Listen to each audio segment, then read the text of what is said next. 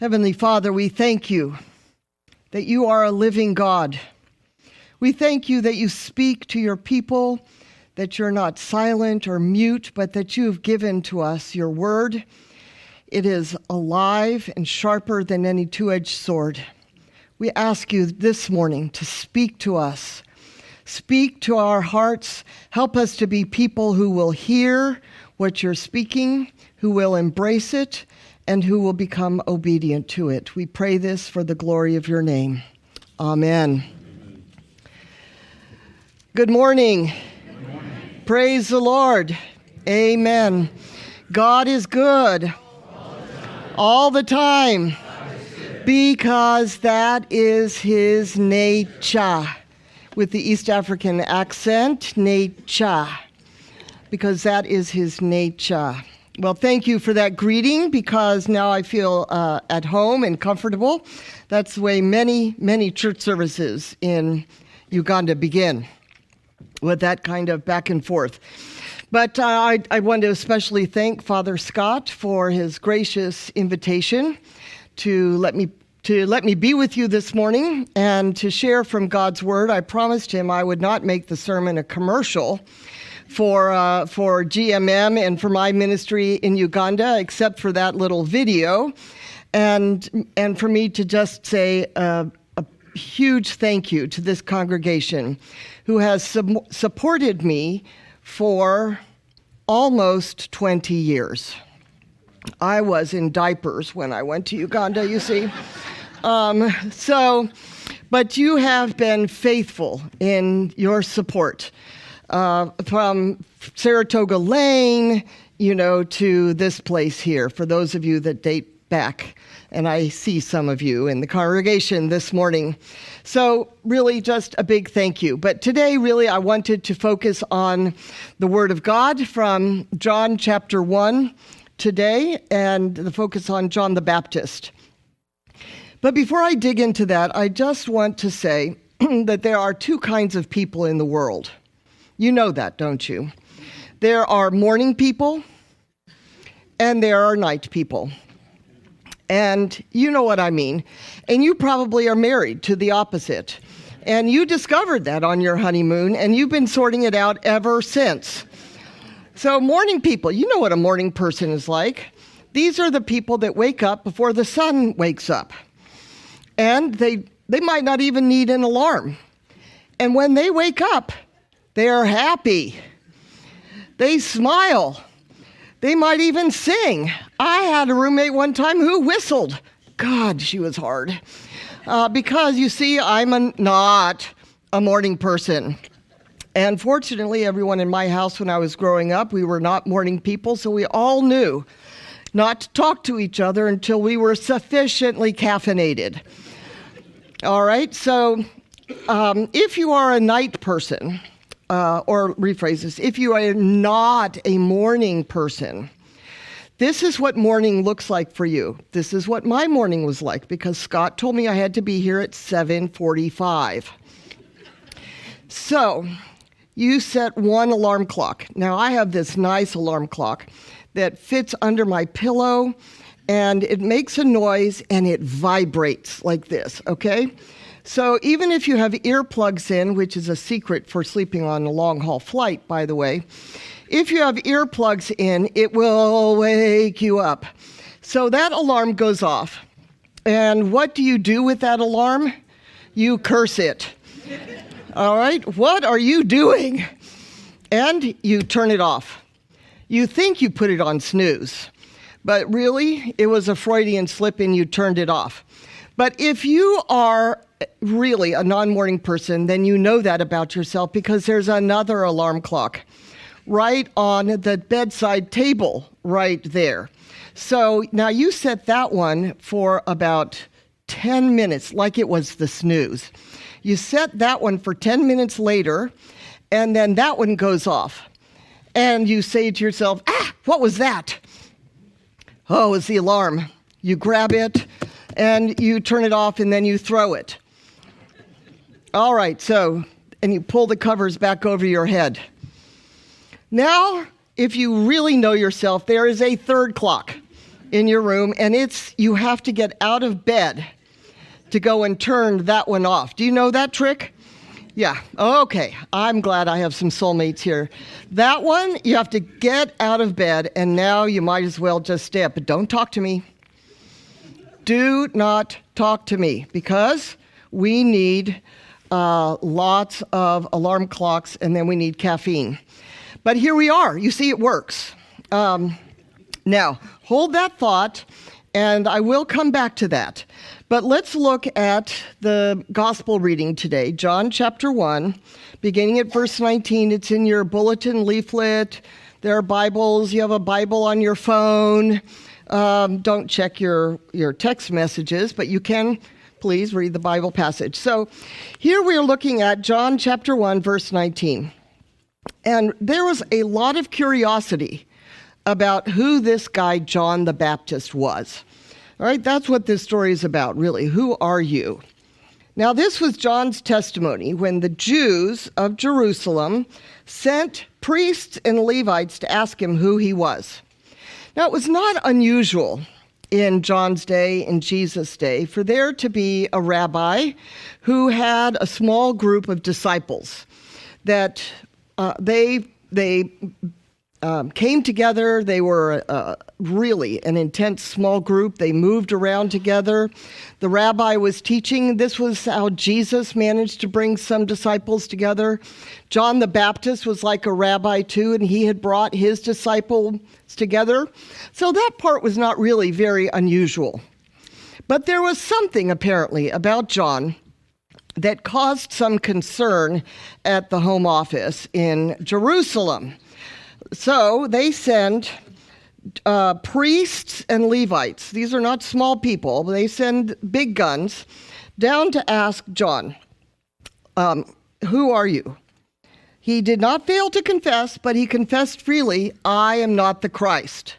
So if that's your first answer, clearly people were expecting someone to come who was going to be the Christ, someone who was going to be the Messiah, someone who was going to be the Savior and rescue them from their situation.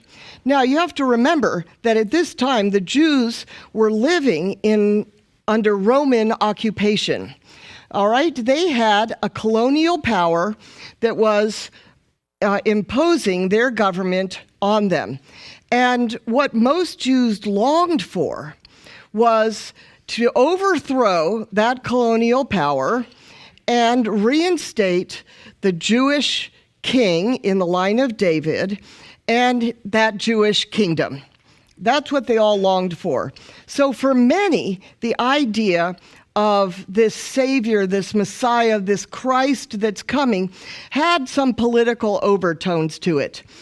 Others saw it more in spiritual terms of releasing a bound heart that was under captivity. But there was always that idea that maybe we might get our own king back and our own kingdom again.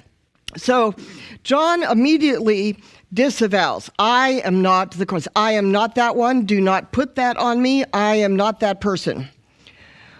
So now they're like, well, if you're not the Christ, who are you? Really, who are you? Are you Elijah?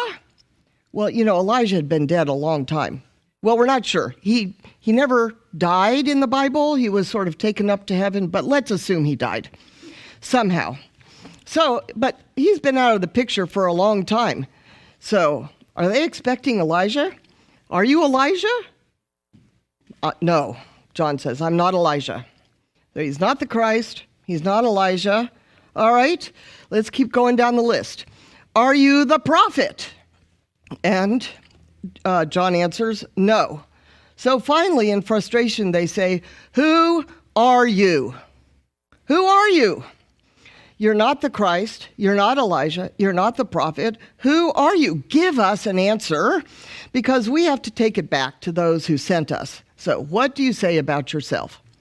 So John here quotes from Isaiah the prophet. I am the voice of one calling in the desert, make straight the way for the Lord.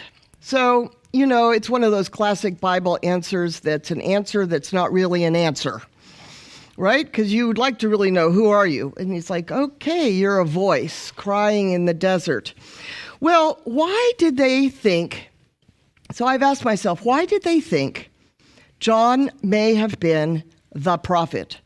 What are they talking about here? Well, if you have a Bible or the one on your phone, you can turn to Deuteronomy chapter 18, verse 15. Deuteronomy chapter 18, verse 15. Now, Moses is speaking here to the Israelites, and, you know, Moses is really important to the Jewish people. He led them out of the bondage of slavery in Egypt, and God gave him the 10 Commandments and established a covenant with Moses and the people there. So Moses is a really important guy in Jewish history and in the Jewish people.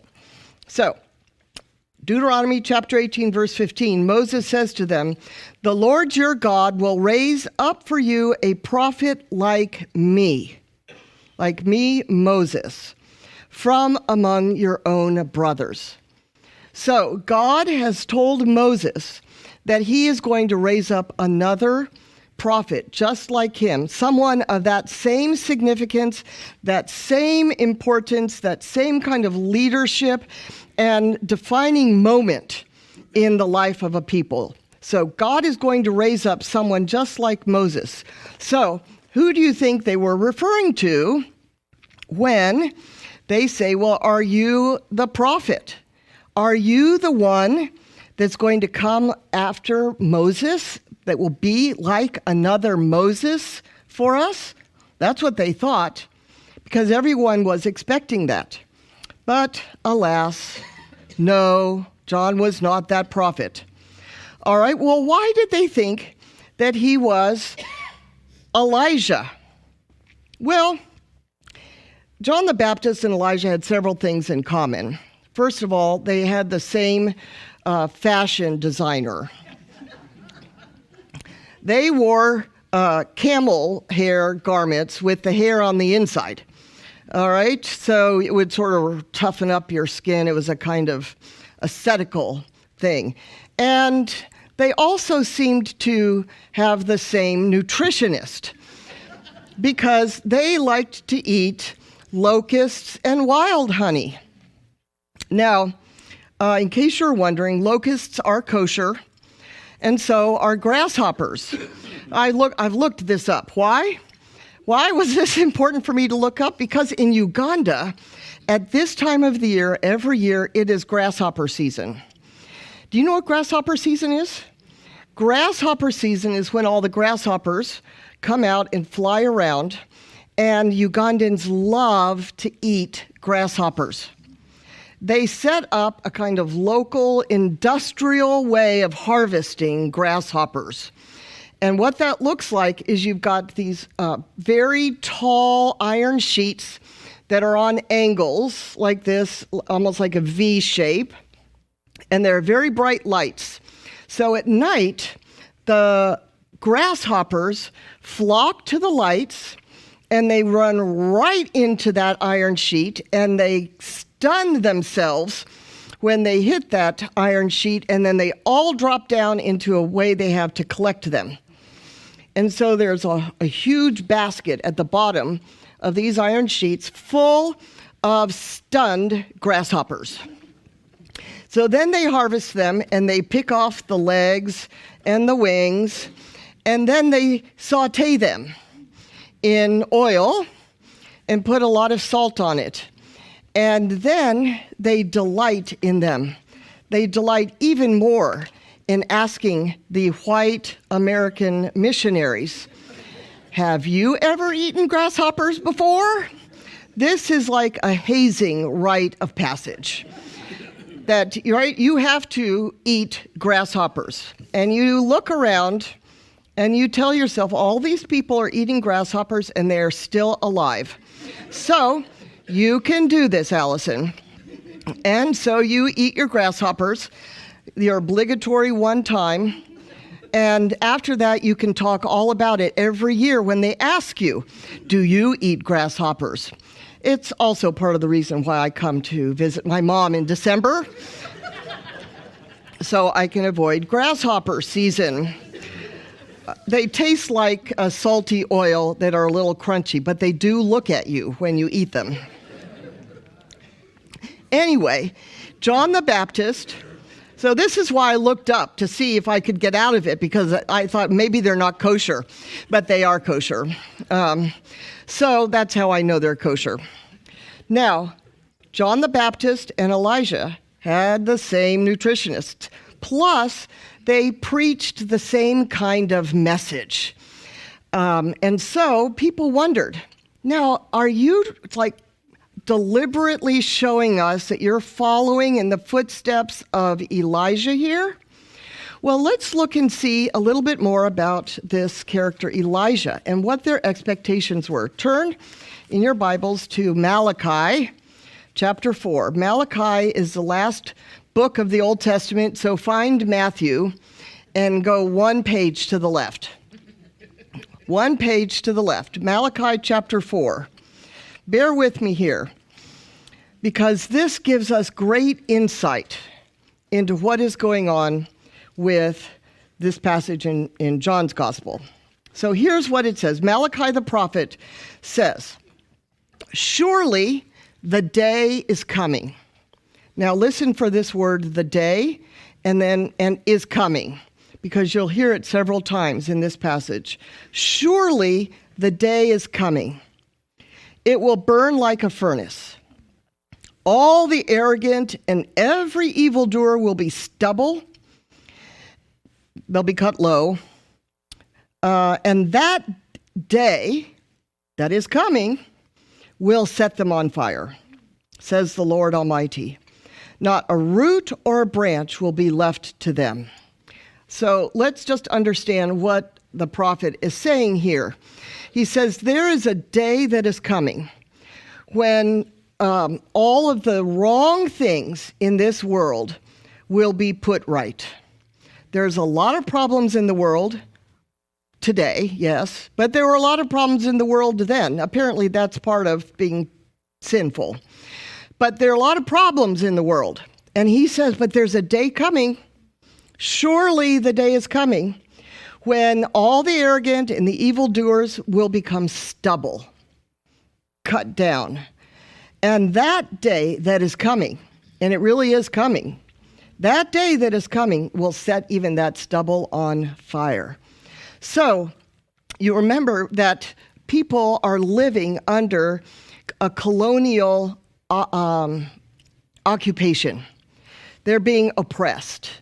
And there's also corruption, even among their leaders. And there's corruption among the colonial power that is overpowering them. And so you just wonder, is it ever going to get better? And the answer is yes. That day is coming. Now, verse 2. But for you who revere my name, the Son of Righteousness will rise with healing in its wings, and you will go out and leap like calves released from the stall. All right? I mean, what a picture of joy, right? You've been confined, you've been squeezed in, you've been contained, and all of a sudden the door is opened, and they burst out jumping and dancing and leaping with joy. Then, but not only that, then you will trample down the wicked. They will be ashes under the soles of your feet on the day when I do these things, says the Lord Almighty. So he's talking about this coming day. There's a day coming when every world will be put right. And that's a longing in almost everyone's heart. Whatever time and age or century we've lived in, we long for the day when the things that are wrong in the world will be put right. And this passage says, if you have been the perpetrators of that kind of evil, then recompense is coming. You are going to be leveled. And those who have been oppressed are going to be released. and set free on that day. And that day is surely coming. Now, verse 4. Remember the law of my servant Moses. Oh, there's Moses again. He reappears in this hope and in this passage. Remember the law of my servant Moses, the decrees and laws I gave him at Horeb for all Israel. Verse 5. This is really where I wanted you to pay attention and focus. Malachi says, see, he's speaking from the Lord here. See, I will send you the prophet Elijah. I will send you the prophet Elijah before that great and dreadful day of the Lord comes. He will turn the hearts of the fathers to their children and the hearts of the children to their fathers, or else I will come and strike the land with a curse. So here is the great hope that one day all the wrongs in the world will be put right, and those who have been oppressed will be set free, and there'll be healing.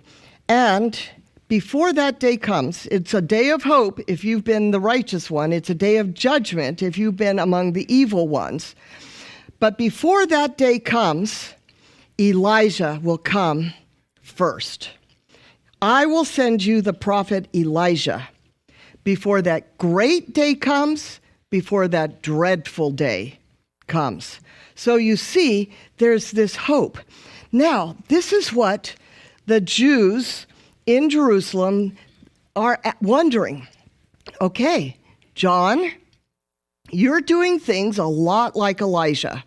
Does that mean that this day we've been longing for hundreds of years, does that mean this day is about to come? That's what they are asking for. Now, one more passage. Luke chapter 16, verse 19. Moses and Elijah are the precursors of this great day that's coming. Now, this is the story of the rich man and Lazarus. And many of you will be familiar with it, but let me just read through it. There was a rich man who was dressed in purple and fine linen and lived in luxury every day. At his gate was laid a beggar named Lazarus, covered with sores and longing to eat what fell from the rich man's table. Even the dogs came and licked his sores. The time came when the beggar died, and the angels carried him to Abraham's side. The rich man also died, and he was buried. In hell, where he was in torment, he looked up and saw Abraham far away with Lazarus by his side. So he called to him, "Father Abraham, have pity on me and send Lazarus to dip the tip of his finger in water and cool my tongue, because I am in agony in this fire." But Abraham replied, "Son, remember that in your lifetime you received your good things while Lazarus received bad things. But now he is comforted here and you are in agony. And besides all this, between us and you a great chasm has been fixed, so that those who want to go from here to you cannot, nor can anyone cross over from there to us." He answered, "Then I beg you, Father, send Lazarus to my father's house, for I have 5 brothers. Let him warn them, so that they will not also come to this place of torment." Abraham replied, "They have Moses and the prophets. Let them listen to them." "No, Father Abraham," he said, "but if someone from the dead goes to them, they will repent." He said to him, "If they do not listen to Moses and the prophets, they will not be convinced, even if someone rises from the dead." So I ask you this morning, how many alarms do you need to wake up? We have Moses telling us to wake up, this day is coming. We have all of the other prophets telling us to wake up, this day is coming.